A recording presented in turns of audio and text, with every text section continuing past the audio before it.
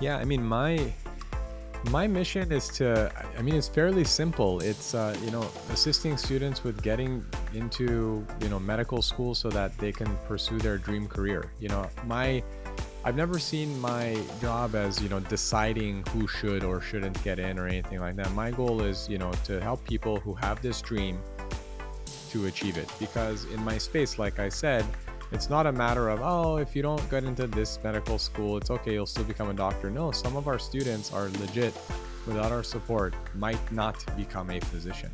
And so I just think it's an enormous responsibility and one that I'm very grateful for, to help people achieve their academic and career goals. And then yet there are other students who are rock stars, complete rock stars. And for them, their goal is to get into like a top 10 or a top 20 medical school. And our job is to help maximize that thing.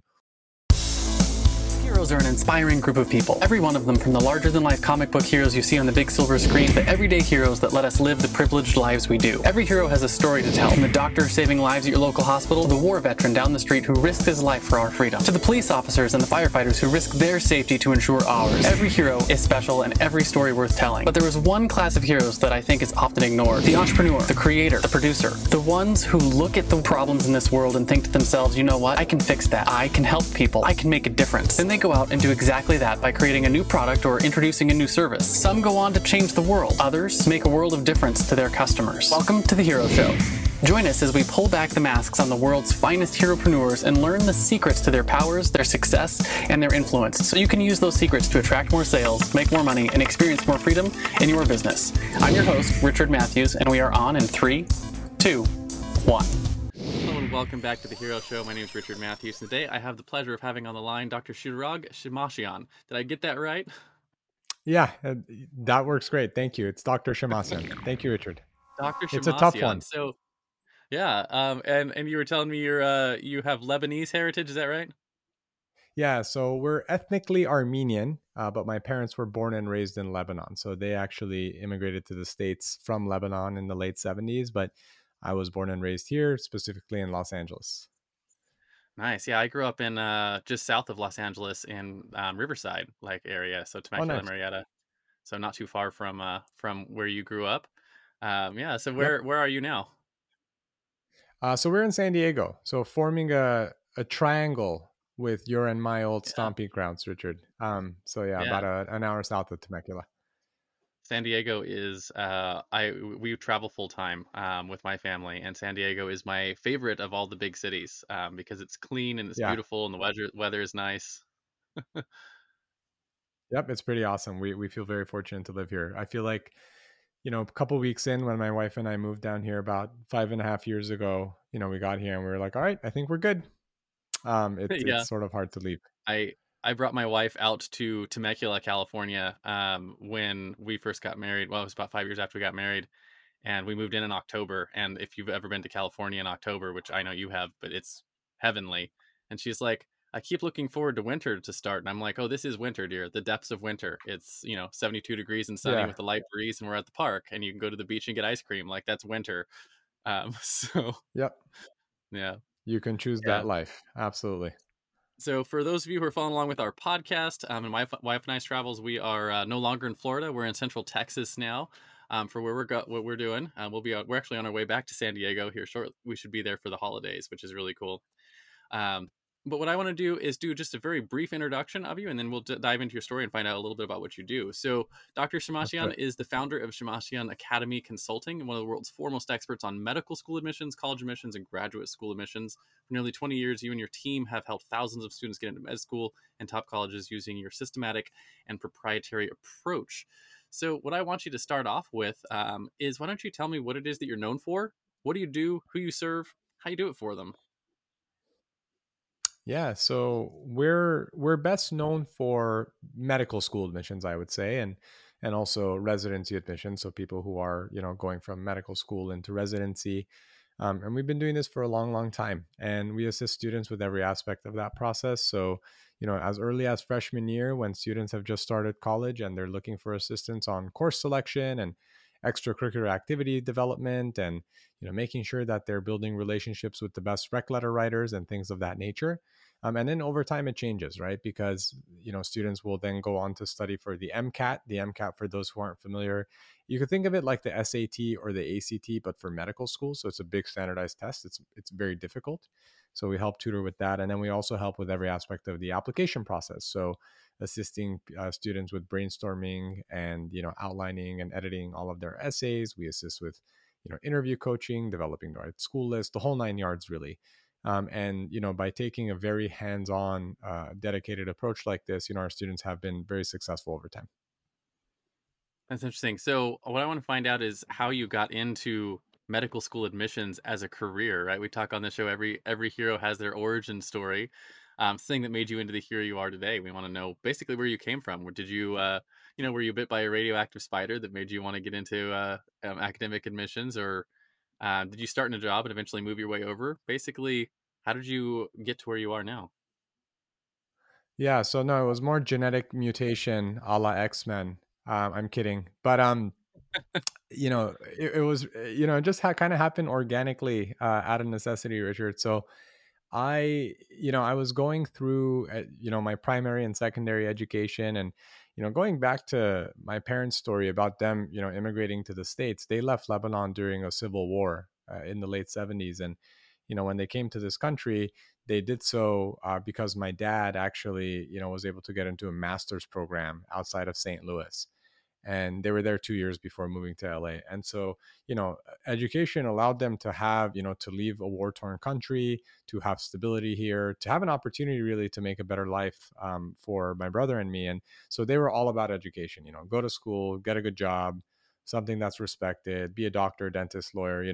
Any immigrants out there listening, or any kids of immigrants, you're probably chuckling, because I feel like every kid in my shoes, sort of has that same story of like, my parents told me to do X, Y, or Z. These were the options, almost like a limited menu. And so when we got Yeah, to the stage of high school, we went to a small Armenian school our entire lives, my brother and me. And so, our teachers were immigrants. My college counselor was an immigrant. And so no one had really gone to school here. So when it was like, all right, cool, teachers, all right, parents, like, how do I do this? How do I go to school? How do I, fulfill this like dream you guys have for me? They're like, I don't know. We didn't go to school here. And it was sort of up to us, like, to figure it out. So it was like, do this thing. Oh, by the way, you also have to figure out how to do it. yeah. And I was like, all right, because that was what we figured we had to do. Our parents told us to do X. We're like, all right, we're going to do that thing. And so I was self-taught in that regard of learning what it takes to get into top colleges. And because if you wanted something outside of the LA area, like if you want to go somewhere other than UCLA or UC Irvine or USC or something like that, you were kind of on your own. I mean, my high school's been around, I think, around 60 years. I'm still the only person to have gone to an Ivy League school. So it's ultra rare, for that kind of thing to happen. And so I went to Cornell. I was pre-med there. And again, was studying everything I could because I wanted to go to medical school and didn't have a mentor to lean on. And I actually did very well there, but I decided to have a shift where I decided to go into clinical psychology because I was doing a lot of work in mental health. And but along the way, I was self-taught with pre-med and helping other people get into medical school. And over time, word of mouth grew. People told people, a friend told their cousin who was reaching out to me, and so on. And around grad school time too, I sort of caught like an entrepreneurial slash self-help, self-development kind of bug, and started reading a lot of books. And as the requests were growing and growing, I was like, I think I really enjoy this. My students are finding great value and they're getting in, so maybe I should do something here. And that's really what it was born out of. It wasn't like, there was no, I wasn't masterminding this at 10 years old, being like, I want to be a med school admissions consultant when I grow up. There was nothing like that. And so Yeah. very fortunately, I guess, worked my way into it. That's interesting. And so you've been doing this now for 20 years, is that right? Almost there. Yeah. Between 15 and 20, I believe about year 18 now. Yeah, that's pretty amazing because there very few businesses make it even past the first year, let alone the first five. And to be doing this for 18 Yeah. years is impressive. So it means you're doing something right and your customers like what you're doing. What I want to find out is over the course of those years, have you discovered your superpower in this space, right? We talk on this show every time. Every hero has a superpower, whether that's a fancy flying suit made by genius intellect or the ability to call down thunder from the sky or super strength. In the real world, heroes have what I call a zone of genius, which is either a skill or a set of skills that you were born with or you developed over time that really help energize all your other skills, right? And it's this superpower is what allows you to help your clients slay their villains and come out on top in their journeys. The way I like to frame that is if you look at your skills that you have or you've developed, there's probably a common thread between all of those skills, and that common thread is where your superpower lies. So that framing, what do you think your superpower is? Yeah, I had a chance to think about this, and I think the clearest thread for me, the thing that cuts across all the different things that I do well, is really just being a good listener. And that sounds. When I thought of that, I was like, man, that sounds a little bit cliche. I'm a good listener, but no, I mean, in an applied way, it's actually very critical for the work that I do. So if you think about everything from our customer journey, right? Like from people when they first learn about us to when they begin working with us and all that kind of stuff, all the way through their application cycle. I think that critical listening is probably the single most important thing in the work that I do. So, I've had a lot of conversations with students and prospective applicants to medical school, to colleges, to residency. And you'll notice that a lot of them have, the same hopes, fears, and dreams, right? They hope for similar things. They worry about the same thing. They're in a very tense period, right? They've been working their tail off for years, and now they're at the stage where they're applying to a particular set of programs. And this is it. This is for all the marbles, right? And they have to now do it. And they're in a really tough spot, and they also communicate things in very similar ways. So in every customer base, I've found that people tend to use similar words to describe their problems, probably because they're part of the same community. They use the same language and stuff like that. And that's allowed us, I mean, even from the way we produce our blog content to YouTube content, really using our customers' language and their verbalized concerns and their dreams and stuff like that actually allows us to write our content in such a way that's as though we're speaking with them. I think that's a very critical piece already. And for people to understand that, hey, this person gets me. They know what I'm going through. They probably know what I need. And then when I have a consultation with a family, just again, really listen, because every student's situation is different.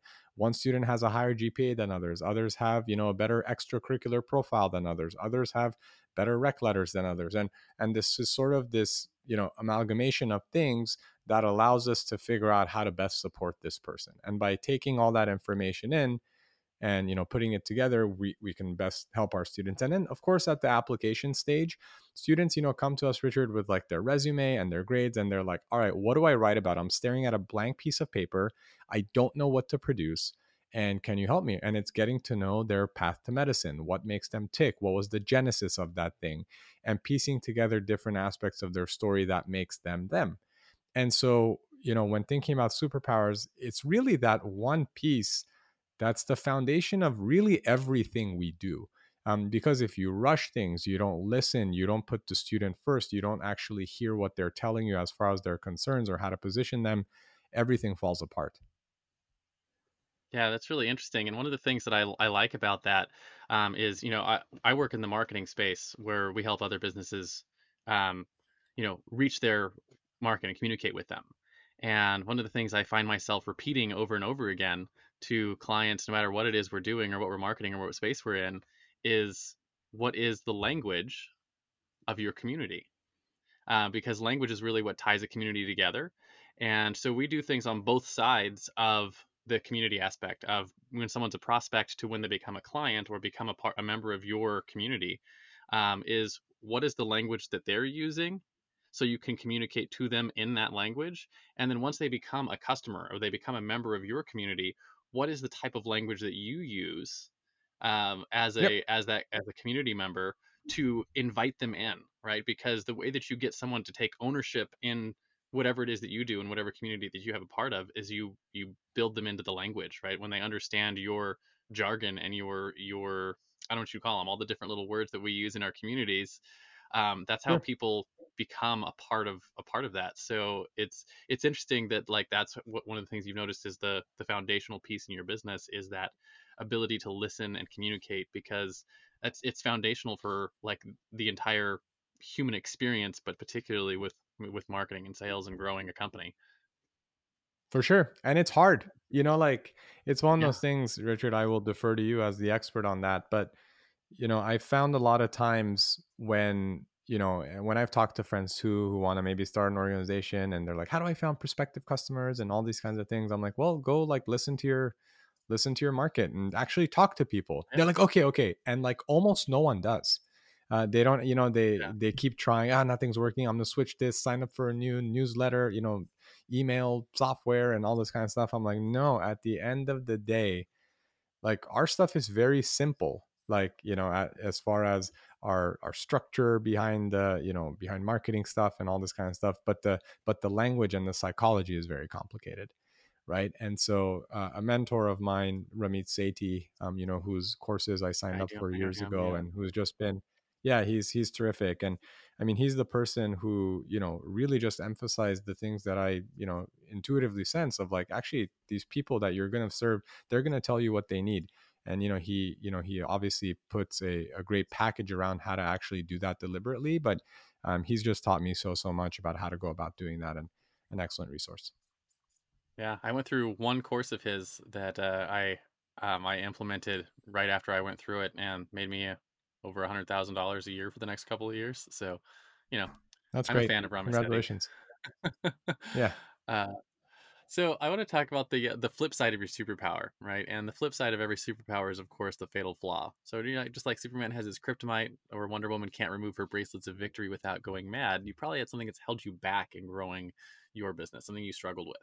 For me, it was a couple of things as I grew in my company. I struggled with perfectionism for a lot of years, which means I wasn't shipping product, and I struggled with lack of self care, which means that I had poor boundaries. I had poor boundaries with my time, poor boundaries with my clients, and other things that sort of kept me from actually being able to grow the way that I wanted to and needed to. So, what do you think your fatal flaw has been, and how have you worked to overcome it so that our audience might learn a little from your growth? Yeah, I think, symptom wise, kind of similar to what you just said, Richard, about, you know, the boundary issue. It's hard for me to unplug, right? My mind's always thinking about things. I wake up, I'm thinking about issues and all these different things, and, maybe not having as much fun or spending as much time with my family as I always want to. Those are all true. And I've thought about, like, why is this? And I think that a lot of it is almost like I don't know how to quite put it, but, maybe being too emotional about the business, in the sense that, like, when you have an intense level of care, you're like, I this has to work. I had, whatever. You're basically, really obsessive about making sure that it works, and that has those ripple effects, right? Like working on things way later, harder to stop thinking about some of these issues, and so on and so forth. And also having a hard time pulling back, as we've hired more staff and assisted more people, we've added more pieces to our team. And there are people on our team who, even after training and stuff like that, I found myself at times like not quite letting go of certain things that I used to do. And I think, again, it points to that, just like maybe being perfectionistic, like you say, or having that like intense investment emotionally and otherwise in the business, and like making sure that you're going to do whatever it takes for it to not only work, but to work well. Those are also the things that resonated with me. So everything you said was I was like, man, he sounds like me. So thank you for Yeah. sharing that. Yeah, I know one of the things that I've really noticed is that your superpower and your fatal flaw a lot of times are just opposites of the same Sure. like core aspect. Like so for me, I my superpower is in like the systems and seeing how to develop and build systems and automations and things that like the underpinnings of how Yeah. things work. That's what I'm really good at. And because I'm that way, I'm very interested in efficiency and things to work exactly the way that I want them to. So like the problem that comes out of that is that it manifests itself in being a perfectionist, which means that like things never get shipped, right? So like Yeah. I have to overcome that. And it sounds like yours is very similar. If your superpower is in that listening, which is really a form of empathy, and an ability to really care deeply about someone else. That caring deeply means that when it goes too far, you can't disconnect, you can't unplug, you can't like turn yourself off enough to like actually take care of yourself. And yeah, so Yeah. it's interesting that that how those how your superpower also sort of becomes a little bit of your fatal flaw. Yeah. Absolutely. Different sides to the same coin. Absolutely. So I want to talk a little bit then about your clients and one of the enemies that they have to fight. We call this your common enemy, right? And every superhero has an arch nemesis, and it's a thing that they constantly have to fight against in their world. In the world of business, we generally, again, we put it in the context of your clients, and it's a mindset or a flaw that you regularly have to fight against once they sign on the dotted line with you, right? So that you can actually get them the result they came to you for. Right. And, if you had your magic wand and you could just bop every new client on the head and be like, boop, you don't have to deal with that anymore. What is that common Yeah. enemy that you constantly see rearing its head in your business? Ooh, preconceived notions about what it takes to get in. And I think it's really, I sort of pin it on just the stuff that people hear and read and the echo chambers that they're in. So, speaking about my particular, the students that we serve, there's so much hearsay within the pre-med community. So there's a lot, it's a high anxiety group of people. These people might not be anxious in other areas of their life necessarily, but they're very, very, very anxious usually when it comes to medical school admissions. Because again, it's not like a thing where, if that doesn't work out, like if you don't work at one store, you'll work at another. It's not like that. This is the difference between you get to become a doctor or you do a completely different career. And so there's a lot of intensity in this community and a lot of concern, and they go to school with students who are very high achieving. They're probably, they might have been top of the heap in their high school, but then they go to a good school and they're just one of many students who are top of the heap in their high school, right? And so the competition is high. There are a lot of rumors that circulate. Oftentimes they're wrong. They read stuff on these like Reddit and other message boards about, are they good, are they in a strong enough position to get in or not? And there's all this hearsay that's sort of transmitted from one person to another. And what ends up happening is they bring that to their work with you. And they'll talk about, hey, what are my chances, strengths and weaknesses? You talk about, hey, this is a concern, but this is actually not a concern, whatever. Or it's not all about grades, it's about extracurriculars as well and essays. And they're like, yeah, I totally get it. And then the moment you're helping them, they're like, but my grades.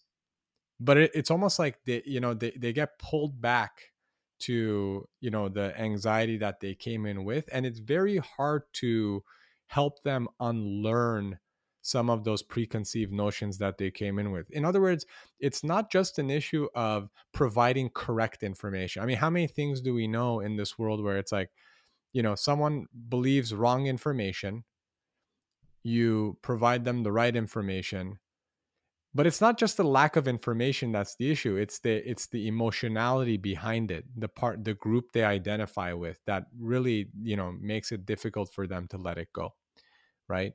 And Yeah. so that's the kind of thing that we're always fighting against, of like, hey, look, believe me, I've done this many, many times with many, many students. I promise, in your case, you don't need to worry about this thing. They're like, but I read online.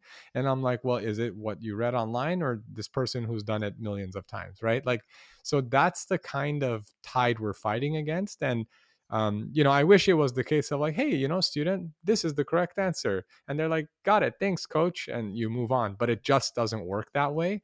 And that's just true of everyone, right? Like if you're a weight loss coach or in fitness or something like this, it's not just that someone doesn't know what to eat or doesn't know what workout to do. And once you provide them the info, everything, no, there's so much stuff about adherence and patterns that you have to break and emotions around their weight and exercise and responsibilities. Those are the real challenges that we see in our work. Yeah, it's interesting. It reminds me of one of my favorite metaphors I use for, because one of the things we do is I help businesses take their expertise and then package it up into education that can help their students accomplish whatever goal they teach, right? Whether that's weight loss or college admissions or whatever.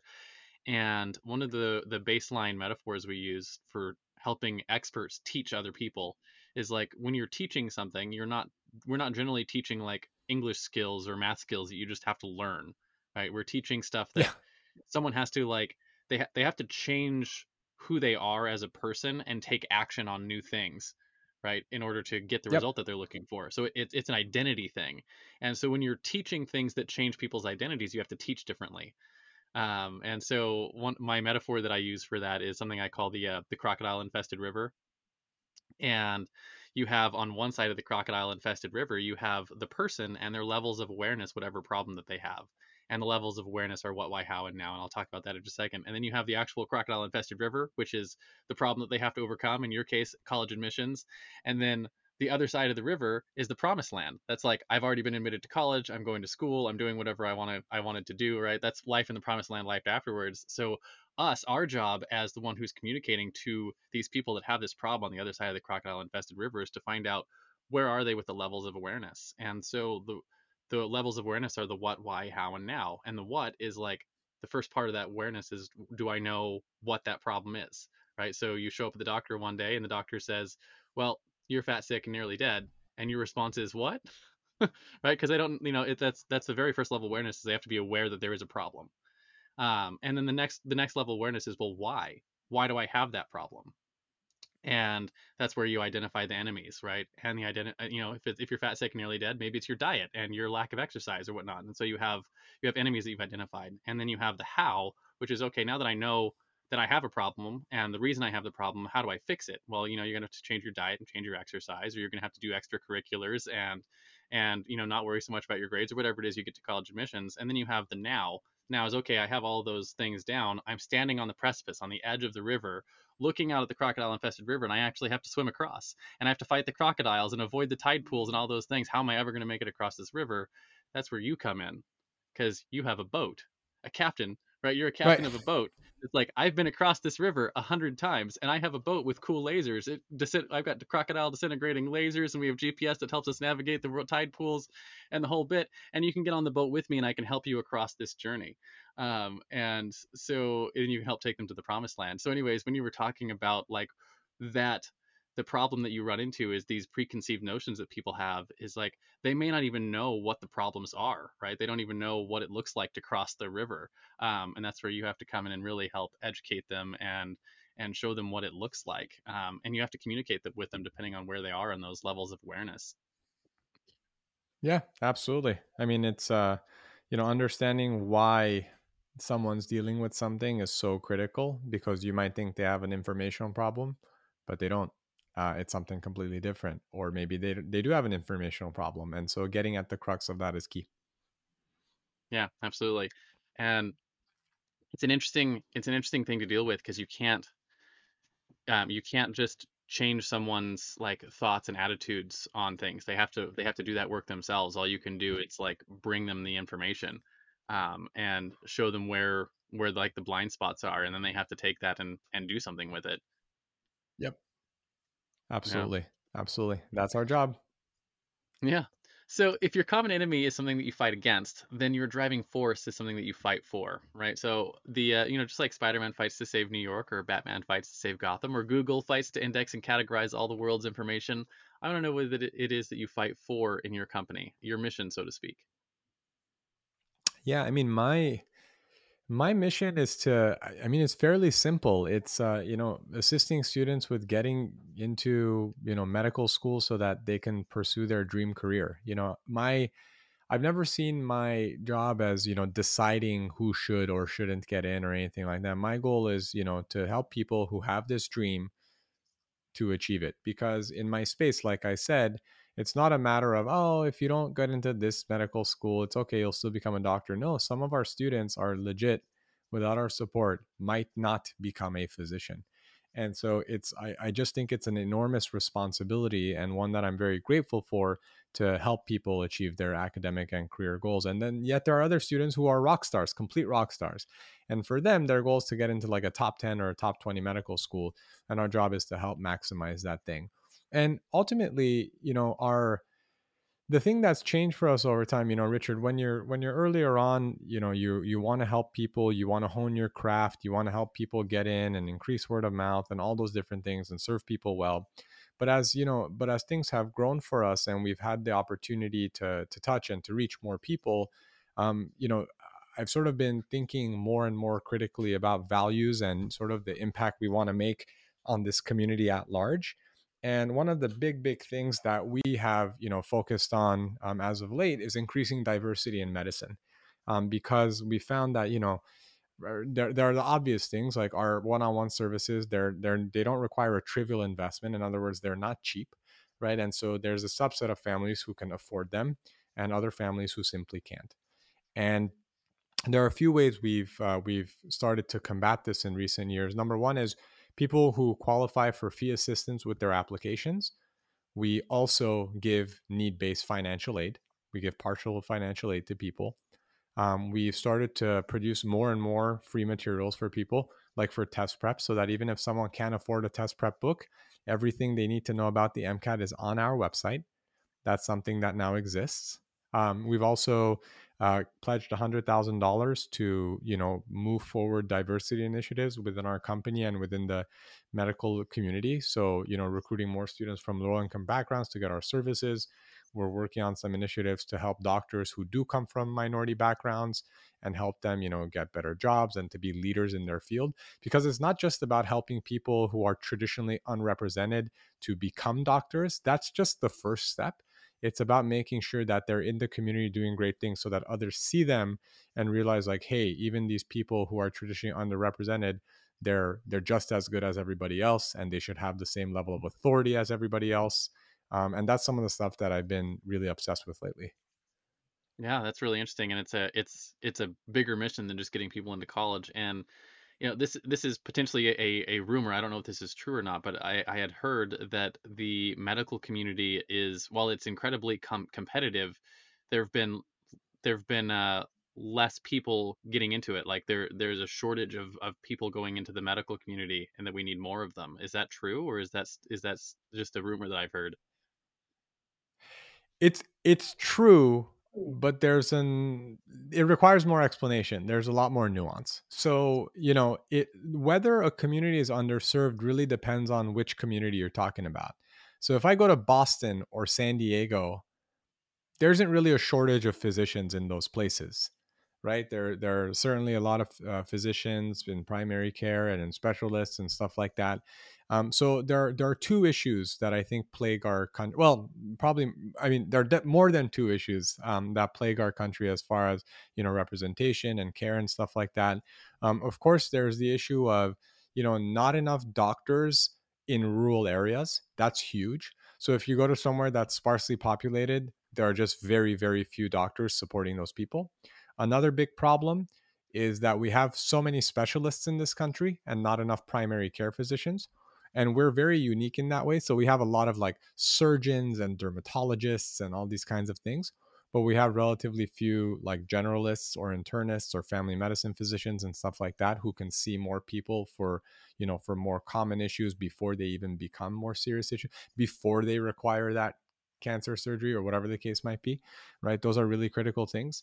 I mean, not that long ago, female students were underrepresented in medical school. Now we actually have more female students in medical schools than males, but obviously it takes time for stuff to balance out within the workforce, right? Because these people have to actually get jobs, they have to go up the ranks and stuff like this. So we have to break certain gender barriers. Those are really critical. Minority, individuals or people from minority backgrounds, whether low income or people of color, traditionally underrepresented in medicine, still underrepresented in medicine, certainly in key leadership roles. So these are the kinds of things that really plague us, as a country within medicine, in addition to all the usual stuff around like health insurance and access and things of this nature. But even from the admission standpoint, yes, you can make a change today, but for those people to not only become doctors, but to assume leadership positions and change things, that's decades long work. You may make a decision today to change the way you recruit students, but you might not see the full benefit of that until 20, 30 years from now and beyond. Yeah, so the work you're doing now is going to have an impact for a long time in our medical community. Yeah, that's the goal. And I know it's sometimes it's like, man, you got to have that long-term horizon and you want more immediate impact and stuff like that. But again, healthcare is not something that's going to get old in 20 years, right? So focusing on the long game, I think is just so It's just critical people for that are us. going to get old in 20 years. Yeah, that's right. So, I want to talk a little bit then, completely shift gears and talk about some practical things for running your business, right? And I call this your hero's tool belt. Sure. And just like every superhero has a tool belt with awesome gadgets like batarangs and web slingers and laser eyes, or even big magical hammers, I want to talk about the top one or two tools you use every day that you couldn't live without to run your business. Could be anything from your notepad to your calendar to something you use for marketing or your product delivery. your service delivery, something that is you think is essential to getting your job done. Oh, for me, I'm a big email nerd. And so I love using something called Mozilla Thunderbird. So if people are familiar with Firefox, it's the same people who developed Thunderbird. It's essentially a place where you can have multiple email addresses, that are Mhm. integrated, and you can just like jump from one address to another. It also itemizes emails. I really dislike how in Gmail in the web browser, emails get clumped together and it's very easy to miss stuff and it's hard to know who was CC'd and which email you need to respond to. Thunderbird makes that a cinch, and I love using Thunderbird. Beyond that, I mean, I'm a pretty simple guy. As far I've sort of like optimized the way I do email, and I code messages with certain subject lines, and that works exceptionally well for me. Um, Other things, I mean, I use Mailchimp for email marketing. That's been valuable to me. So nothing, I don't know that I have like a secret gadget or anything like that, but those tools, I've optimized them for my workflow, and I'm really happy with the way they work. Yeah, yeah, it's interesting. You're probably the first person that's mentioned anything related to email in almost 200 episodes. The most common tool that people refer to as entrepreneurs is their calendar, and so it's Oh interesting yeah, to I see use like you Calendly. I love that. use Calendly. Yeah, I think Yeah. calendar stuff is super important, but yeah, email is one of those things that like I use Gmail and I hate it. But I hate like everything that I've tried that's not Gmail. So I'm like, I haven't yet. Maybe I haven't tried Thunderbird yet though. So maybe that's my solution is I need to try pulling my email into something like you that, know and seeing And I'll warn you, like because sometimes people who, I recommend it to, they're like, I don't know how to use it, whatever. I'm like, so if you ever want to chat Thunderbird, they don't pay me to say any of this. I don't know anybody who works there. But I love, love, love their software, and it just makes my work so much easier. yeah, that's good to know. I'll have to test that out. I've been trying one called Spark, and I thought it was working really well for about a week, and then I just started missing things, and things started going away, and I was like, that's not going to work. I got to go back to my Gmail stuff, and it's like Gmail is like the standard, and it's not that great, but everything else is sort of like the same. They Yeah. have their Why, why, flaws. why have a horizontal, move? Yeah. And now, a quick word from our show's sponsor. Hey there, fellow podcaster. Having a weekly audio and video show on all the major online networks that builds your brand, creates fame, and drives sales for your business doesn't have to be hard. I know it feels that way because you've tried managing your show internally and realize how resource intensive it can be. You felt the pain of pouring 8 to 10 hours of work into just getting 1 hour of content published and promoted all over the place. You see the drain on your resources, but you do it anyways because you know how powerful it is. Heck, you've probably even tried some of those automated solutions and ended up with stuff that makes your brand look cheesy and cheap. That's not helping grow your business. Don't give up though. The struggle ends now. Introducing Push Button Podcasts, a done-for-you service that will help you get your show out every single week without you lifting a finger after you've pushed that stop record button. We handle everything else: uploading, editing, transcribing, writing, research, graphics, publication, and promotion, all done by real humans who know, understand, and care about your brand almost as much as you do. Empowered by our own proprietary technology, our team will let you get back to doing what you love while we handle the rest. Check us out at pushbuttonpodcast.com/hero for 10% off the lifetime of your service with us, and see the power of having an audio and video podcast growing and driving micro celebrity status and business in your niche without you having to lift more than a finger to push that stop record button. Again, that's pushbuttonpodcast.com/hero. See you there. And now, back to the Hero Show. So I want to talk then about your own personal heroes, right? So, every hero has their mentors. Frodo had Gandalf, Luke had Obi-Wan Kenobi, Robert Kiyosaki had his rich dad, and even Spider-Man had his Uncle Ben. Who were some of your heroes? Were they peers? Were they speakers, authors, real life mentors? And how important were they to what you've accomplished so far in the last 18 years growing your consulting business? Yeah, people have asked me before, like, who do you look up to, or who's your mentor, or whatnot. And I used to struggle to identify like one person who has been this like key mentor to me along the way. And frankly, I've had different mentors at different stages, and I found that I have different mentors for different things. So, I might have one Yeah, mentor that's key. whom I love getting like business advice from, but I would never go to them for advice on family or or Christianity or anything like that, right? And then there are other people that I would go to for spiritual leadership that I would never ask business questions, right? And all over the place. But I mean, there have been some critical people in my life for sure. So you mentioned Robert Kiyosaki, and people really debate how good is Rich Dad Poor Dad, is the advice good, and all this kind of stuff. But I mean, that was the first book that I read that really sparked my entrepreneurial journey. So while I never, that's been a foundational sort of piece for me. And so that was sort of my initial mentor, if you will. And Dale Carnegie is another author whose work has just really Yeah. inspired me. How to Win Friends and Influence People is probably my single favorite book, as far as entrepreneurship goes. And people read it and it sounds so simple, and it does sound simple, but it's not simple. Implementing it is a whole different thing, and people struggle with it all the time.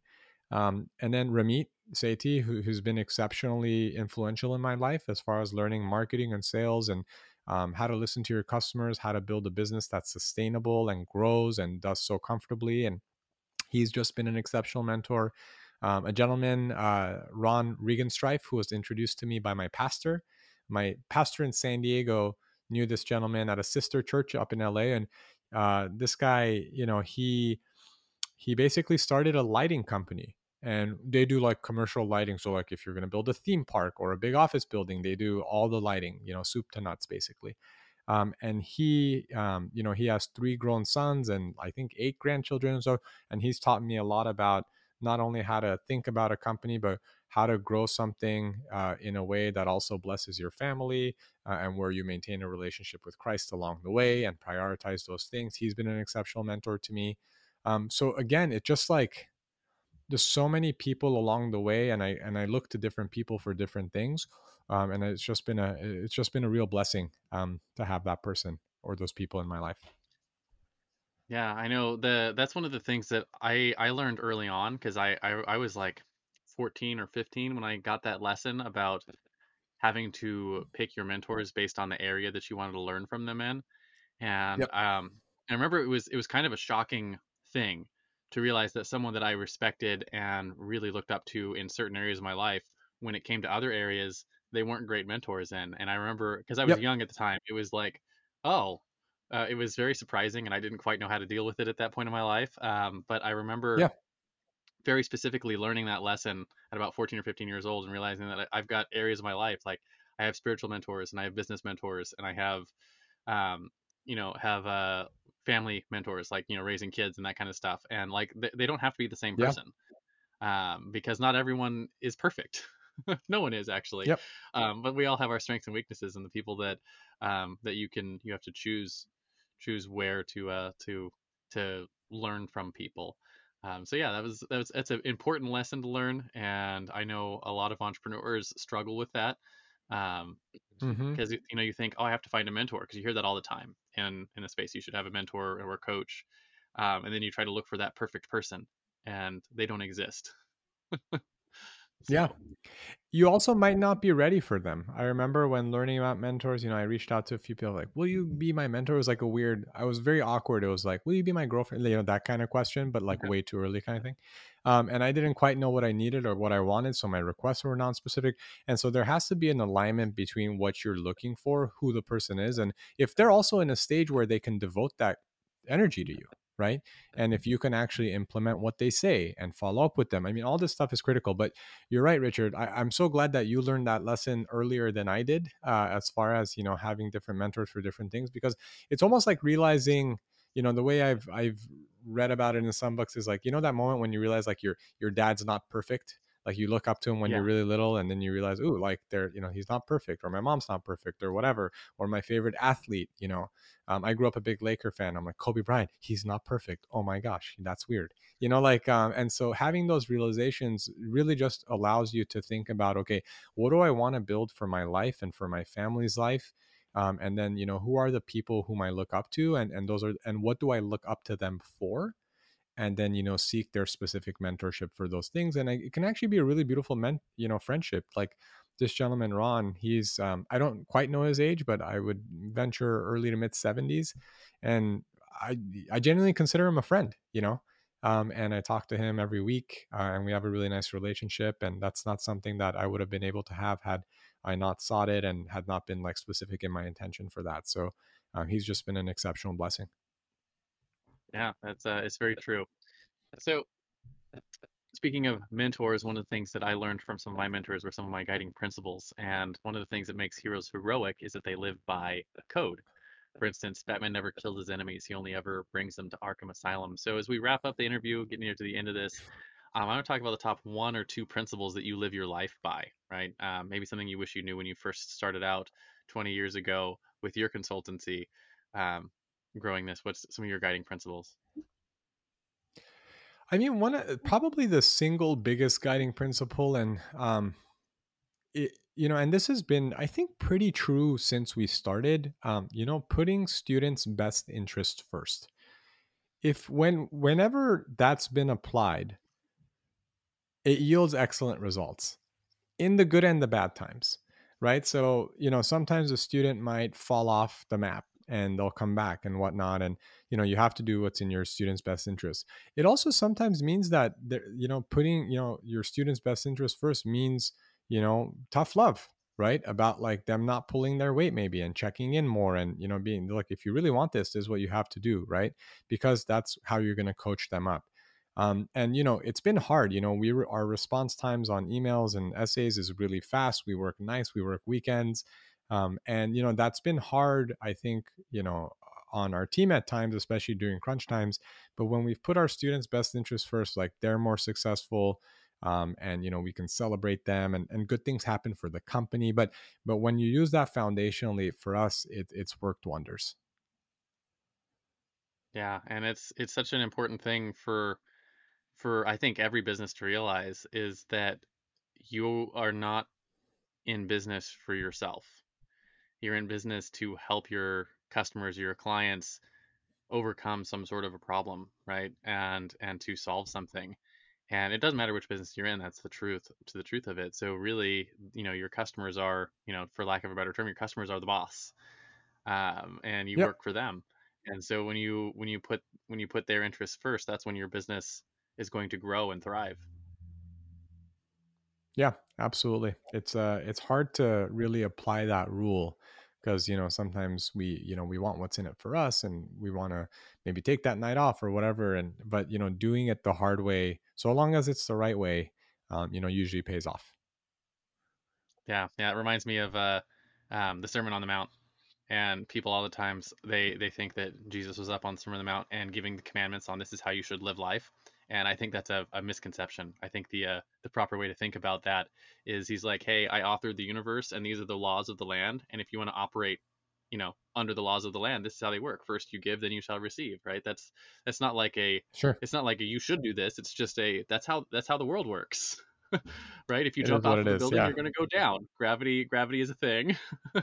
And so, anyways, that's the way I like to think about that. And that I think that guiding Yeah. principle of that's how businesses work. Is there an exchange of value, and you have to put your customers first, in order for your business to grow. Sure. I'm with you. Yeah.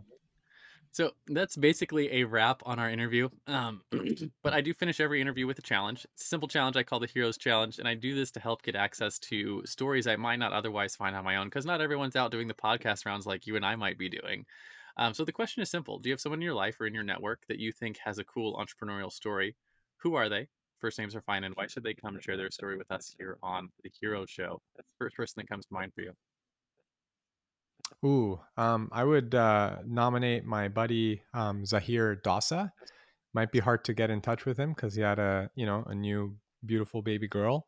But he's someone that I met through the same fellowship that we received over a decade ago. It's called the Soros Fellowship, and Zahir's a really fascinating guy. Went to MIT for his undergrad and for his PhD, and he started a personalized hair care company. And I think it's probably valued over $1 billion now, and he's done very well for himself. So he builds custom shampoos for people. And what I really admire about him is just like man, you know, just the way he has so deliberately grown his company and the risks he's taken on in terms of capital and whatnot, and been very intentional for where it needs to be. He recently hired a CEO so that he can, be like chairman of the board. It's just someone that I really look up to as far as his thoughtfulness in the way he approaches like very what some people would consider like risky decisions. He has like a calm about him. He's like, yeah, this is very, but like I know it's going to work. I've thought about it, and he takes very educated bets in doing things. So he's someone that I really, really admire in that way. So if you can get him on, man, I would totally applaud you, and I would love to listen in on that. Awesome. Well, we'll reach out later and see if maybe we can get an introduction going. Not everyone says yes, but when they do, they tend to be some of our coolest episodes. So, in comic books, there's always the crowd of people who clap and cheer for the acts of heroism. So, our analogous to that is, where can people find you? Where can they light up the bat signal, so to speak, and say, hey, how can you help us with our college admissions? And I think more importantly than where can they go is, who are the right types of people to reach out and actually light up that bat signal and ask for your help? Yeah. So as far as where to find us, visiting our website, shemmassianconsulting.com. Richard, I assume you will post to it in the show notes because hard to Yeah, spell. we'll put links to it in the And show again, notes. going back to no formal business knowledge, it's like, name my business Shemmassian Consulting. Maybe, it's hard to say. I don't know if that's the best idea, but here we are. And as far as, and, there are easy contact forms to find and things like that in our email address. As far as the ideal, student or customer, I mean, it's really anyone who really, really, really wants to become a doctor. Again, I don't discriminate based on, oh, this person has this grade or that grade or anything like that. My job is to help you maximize your odds of pursuing your dream career. So if that's your actual passion and you're willing to work your tail off for it, then we'll do the same. Awesome. Thank you so much for that. We'll definitely make sure there's links to your website and everything in the show notes. Thank you so much for coming on the show and sharing your story today and getting to hear a little bit about what you do. I said that we have people from all sorts of industries all over the place over the course of this show, and I've never had anyone who does Yep. medical school admissions before. That's a very tight niche, right? And it's Mm-hmm. fascinating to sort of hear what it is you do and the problems that you guys run into, and again, how similar business is no matter where you put it. So again, thank Yes. you so much for coming on and sharing your story today. Do you have any final words of wisdom for my audience before I hit this stop record button? No, I think we've covered so much. And, if people just take, one thing away, it's just listen to your customers, put their best interests first, you'll probably be fine. Awesome. Thank you so much for coming on today.